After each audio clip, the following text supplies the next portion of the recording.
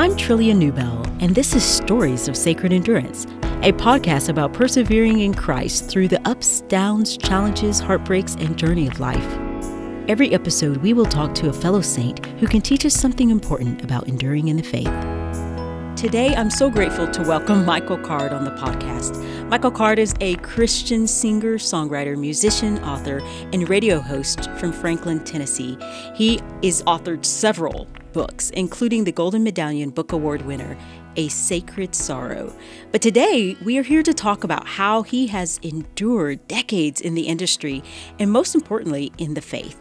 Michael, thank you for being on. Thanks, Julia. There are many who would want to know more about your testimony and who would be encouraged by it. Could you share that briefly? Sure.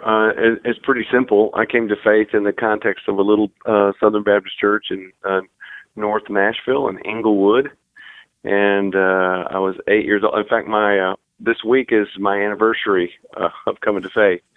But walked the aisle, and James Hopkins was the pastor, Brother Hopkins. He asked, do you want to ask Jesus into your heart? And even at 8 years old, I said, I think he's asking me into his heart. And so I've always had kind of a twisted, different way of looking at things. You have endured 3 decades in the music industry. With all of the changes in the business and in evangelicalism, how have you stayed faithful? My advantage was I was discipled by a remarkable person. His name was William Lane. He was my principal professor at school, but he was also the pastor of the church that I went to for 6 or 7 years when I was at Western. And I think first of all, writing music in the first place was his idea. I would have never written music if it wasn't for Bill. But I was with him for all those years, and we continued to be friends until he died. I was actually holding his hand when he died. But he sort of gave me his value system, and not only did he teach it to me, he lived it out. And for about 27 years, I saw him, deal with his own version of the music industry was the academic world, which is very much like, there's lots of rivalries and that sort of thing, and one person gets the book deal and have you published and that sort of thing. And I saw him navigate that with faith and just in a remarkable way. So if I've endured, it really was a result of having been discipled. If you could use a different word, what would that word be? Because endured does sound like a struggle, and for some it is. So what would that word be if you... I think endure is actually a good word, but the only word I think I would say to substitute would be survive. Oh, that's good. because there's so much really that's designed that's antithetical to the gospel and to servanthood. I met with a pastor just yesterday who just wanted to talk, and he was talking about how hard it was in the context of this big church to preach the word and love people, which is what he thought pastors were supposed to do. And I think the same thing goes in the music business. I mean, you're fundamentally wanting to wash people's feet with the water of the word, and it's amazing how much works against that. So, but that's not to say I'm not throwing the whole industry out. There's some obviously some really fine people, but ministry based on capitalism is just weird. It's always going to be weird. So what does perseverance and faithfulness look like for you in your calling in general? Well, I think it looks like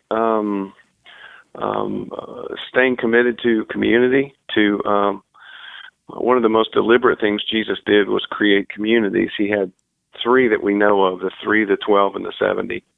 And I think that's been a real key for me. There's 2 or 3 people that I'm in community with who I can say anything to, and they can say anything to me. They can ask me anything. I can ask them anything, and I don't think I would be able to have survived or persevered or endured or whatever word we're going to use if it weren't for those 3 guys. And then there's the 12. There's a larger group who you know well and who you walk with, and then there's the larger group, the 70, who are part of a fellowship. I don't know how you can relate to much more than 70 people. What would you say to encourage, maybe even challenge that person who thinks, no, I can do it on my own. I don't need the quote unquote church, or they felt burnt by the church or even the music industry? You talked about Sure. the struggle there with capitalism and how you balance that tension. How can you encourage someone in those things? My first encouragement to anybody on practically any subject is to focus their attention, their hearts on who Jesus is and what he means. Yeah. That focus clarifies everything. I mean, if you're having marital problems, I'm going to say, you know what, you need to fall in love with Jesus again. You need to be walking more closely with him. If you're struggling with the music industry or a ministry in that context, I think the first thing I'm always going to say is go to the Gospels and get closer to this remarkable person who is the reason, the whole basis for us doing this in the first place. Yeah. And I think a closer relationship with him is always going to clarify things. You don't want to get on the bus again. Well, his lordship is absolute in my life. If he says leave home, I leave home. I'm looking for a theme. I mean, his life is a bottomless source of themes and lyrics, and people have been singing about his life for 2,000 years. So I think that's the principal thing I would always say. Just fall in love with Jesus again. So what I've decided to spend the rest of my life doing is looking at the details of the life of Jesus and trying to find new ways to talk about who he is. And I'm just really interested in his life and just find him endlessly fascinating. Tell us one way that you're trying to learn about him, like maybe something you're doing, and one way you're trying to communicate about him. I'm just finishing a book called A Lyrical Life. I've taken all the lyrics. I've written about 450 songs in the last 35 years. Wow. And a lot of those have been about Jesus. I took my 40 favorite ones and wrote essays on them.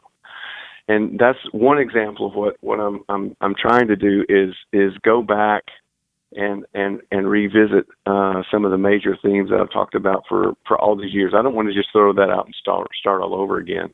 Mm-hmm. But then some of the new things, for example, what I'm working on now is the Jewishness of Jesus. Just read a great book called What Every Christian Needs to Know About the Jewishness of Jesus by a rabbi up in Chicago. He's not a Christian. He's a rabbi. Mm-hmm. But he has has this fascination with who Jesus is. And that's the sort of thing I think I'm going to spend the rest of my life doing. I mean, I've read 17 books so far just on the Jewishness of Jesus. I'm looking at my bookshelf right now. Yeah. And I've got about 30 more to go. There's amazing. A lot of literature on that. That's excellent. How might you encourage others towards faithful endurance in the faith? Yeah, again, I don't know if I can improve upon this notion of you recognize the absolute lordship of Jesus when he says, "Follow me." You drop your nets and you walk away from whatever your former life was, and the rest of a Christian life looks like following him. Mm-hmm. Asking what is obedience about? A new idea from looking at the Jewishness of Jesus. In Judaism, loyalty, what we would call faith, they speak more in terms of loyalty. Mm-hmm. And that's something I want to meditate on in the weeks and months to come. What does loyalty to Jesus look like? Mm-hmm. And so, yeah, that's the encouragement that I would give anybody that's listening. There is this remarkable man who loves you so much he would rather die than live without you. Mm-hmm. Now, how can you not respond to that? How can you not want to get to know that person better? Mm-hmm. No, that's really good. And I kept thinking of John, the Gospels, and the writer, and just his admonishment, I guess you could say, to abide in Jesus. Said to abide in him. And that's what it sounds like you're saying for us, is that we just stay close, abide, stay near to our Savior. And keep asking questions, keep delving into you don't think that, because you read a book on some passage or you heard a sermon on one passage that you squeeze that dry, Oh, because no. that's not how the teaching of Jesus works. Yeah. There are layers of meaning, and as your life changes and different things happen to you, different verses light up in different ways. So there really is no end to it. And we will spend eternity learning about him. I think Absolutely. the depths of our Savior and our God, we will never reach the end of it. And I think it's just going to be a wonderful and glorious time. And what a privilege that we get to explore and learn about him now. And so it's such a gift. And so for the person like in your stage where because you've said a couple of times, I'm going to spend the rest of my life. I'm going to spend the rest of my life. So you aren't done. You're still enduring in the faith. You're still running your race. And so I'm learning more about Jesus now than I ever have. That's and encouraging. That's what's so exciting. That is exciting. Yeah. That is exciting. And so how can you encourage, because I think for right now, obviously you are talking to all of us, but say someone maybe in the music industry who they see these younger artists and newer musical formats and styles and acts coming in, and yet you haven't quit. How can you encourage the person who may feel like quitting not to? I think if you're just doing this for yourself, quitting actually may be a good idea. That's good. But I think if you're feeling discouraged, that's probably an indication that you're uncomfortable with the way things are, with the status quo, and that's a good reason not to quit. And again, the principal reason not to quit is that there's still so many people who don't know who Jesus is, and then there's even more people who have made it some kind of commitment to him, and they still don't know who he is, and they're waiting to hear, what he means, what his life is all about, and they're hungry to see someone. That's what happened with me and the man who discipled me. I saw this brilliant Harvard PhD who was so excited about the details of the life of Jesus, and I thought, boy, if he thinks this is interesting, this must really be interesting. And I was drawn to that, and I think we need to be that for other people. So if you're struggling, that you need to move in that direction, and to stop listening to the voices that someone like me, they don't play me on the radio so much anymore. There's this natural arc that happens in a career, especially in music. And if you're struggling with that, just realize, God still has plenty of work for you to do. It may not be on the size stage that you anticipated, but that's okay. Amen. In the end, Jesus tried to impact 12 men, and it wasn't until the Spirit came after the resurrection that really happened. So be encouraged. That's excellent. Well, that's encouraging advice for all of us.